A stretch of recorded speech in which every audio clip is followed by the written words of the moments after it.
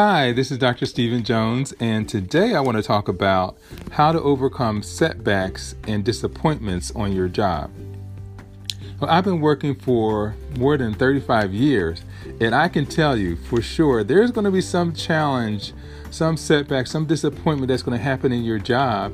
And I just want to let you know that to have hope and to know and believe, and for me, it's definitely pray that things will work out for the good.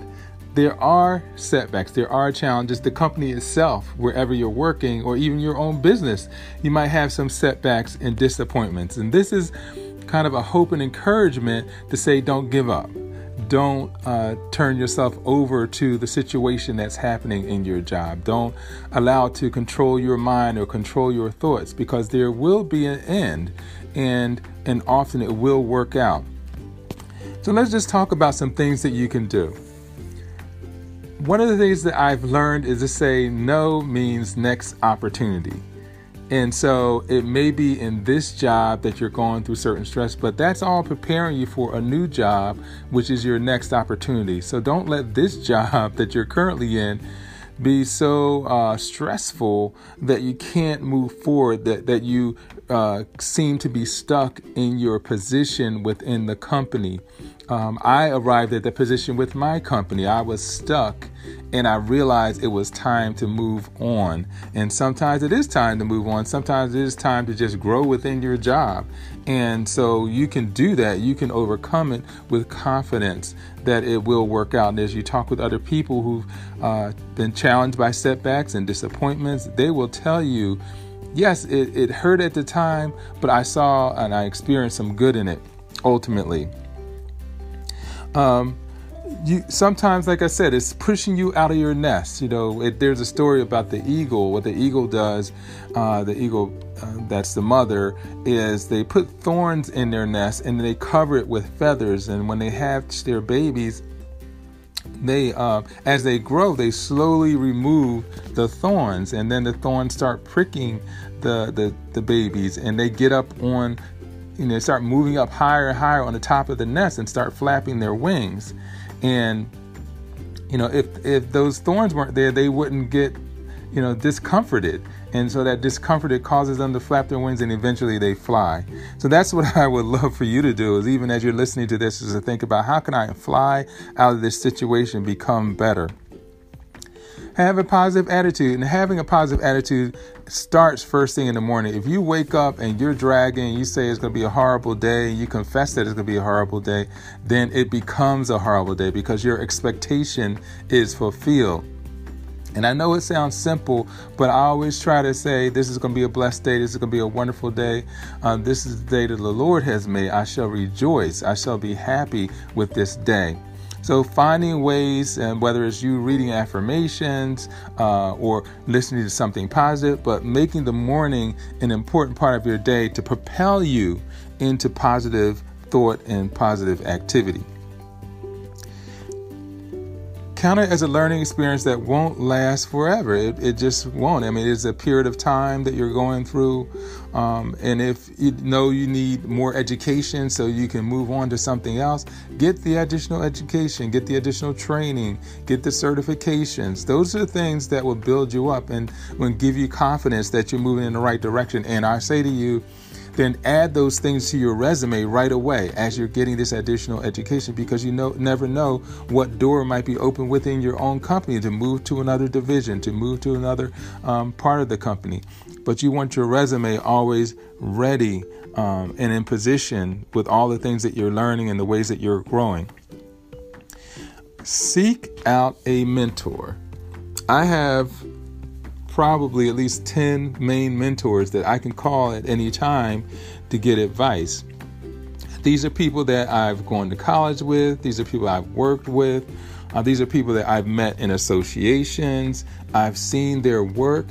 I've heard their stories, and that's the other thing, is that you'll hear from people who've gone through different challenges and experiences, and it will encourage you to know that, yes, it will end, or there will be another opportunity. They may give you some advice on just how to make a leadership decision within your company. so that you're in a better position to make positive change within your company. So seek out advice. Don't be that person that's trying to do it on your own. I'll tell you, often my students that come to college for the first year, they are in trouble or have issues because they won't go for tutoring. They won't go for help. They struggle and say they'll do it by themselves, and they believe that it'll be okay if they do it by themselves. And then they have a really bad first semester and they have a recovery second semester because they weren't seeking help. It's important to seek help and advice because that's going to help you to grow. It's going to help you to have some additional information to work with. So absolutely seek your mentors for advice when you're in the midst of setbacks and disappointments on your job.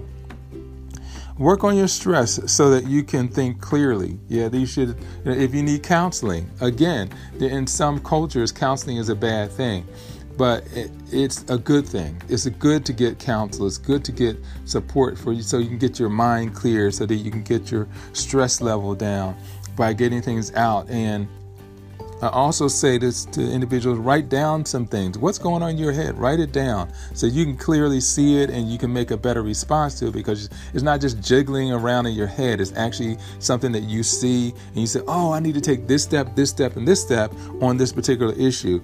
Those are the things that will reduce stress and will open up opportunity for your mind to think more clearly.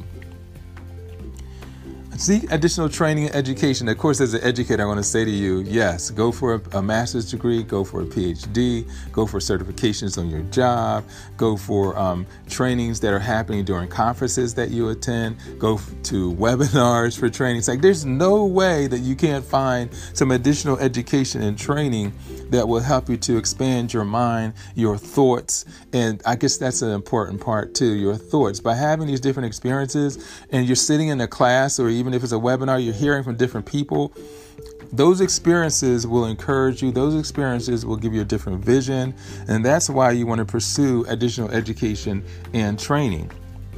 And those additional experiences will enable you to interact with professors who have done research on some of the topics that you're thinking about for years and years and years. And you can talk to your professor and ask them some questions and ask them for advice. So you're not stuck in the learning process. You can always have those professors available that whatever universities you graduated from, feel free to call them and ask them for advice. They are wise and they've spent years in their profession understanding the problems and challenges in terms of what you do. Don't stay stuck in the way you've always done things. How about that? Yeah, many of us, especially as you get older in life, it's like you keep doing things the way that you've always done them. And that can get you in trouble because people are looking at you and saying, well, he only wants to do this way. He or she won't learn this new technology. He or she won't try this new way of doing things. Won't take us into new challenges because they don't want to be challenged. This individual doesn't want to be challenged. So don't stay stuck in the way that you've done things. It gets companies into problems when they're not bringing in a lot of young people with vision and allowing them to have an influence on the company. I think it's so important. And young people are attracted to young people. If your company doesn't have a bunch of young people, it's going to be difficult for you to find young people who want to come into your company. They're going to come and visit, and they're going to look around and say, wow, there's no young people here. So if you're in that position right now, I would say you as a company need to hire a bunch of young people and get them in and get their energy and get their enthusiasm. Certainly, they're not going to know everything, but they are going to know a lot, and they can bring different opportunity to your company. Don't stay stuck with the way things have always been done, because there's other ways to get things done, and certainly today, ways to get things done more efficiently and effectively than in the past. And ask yourself, what am I learning from this situation? I said next opportunity earlier.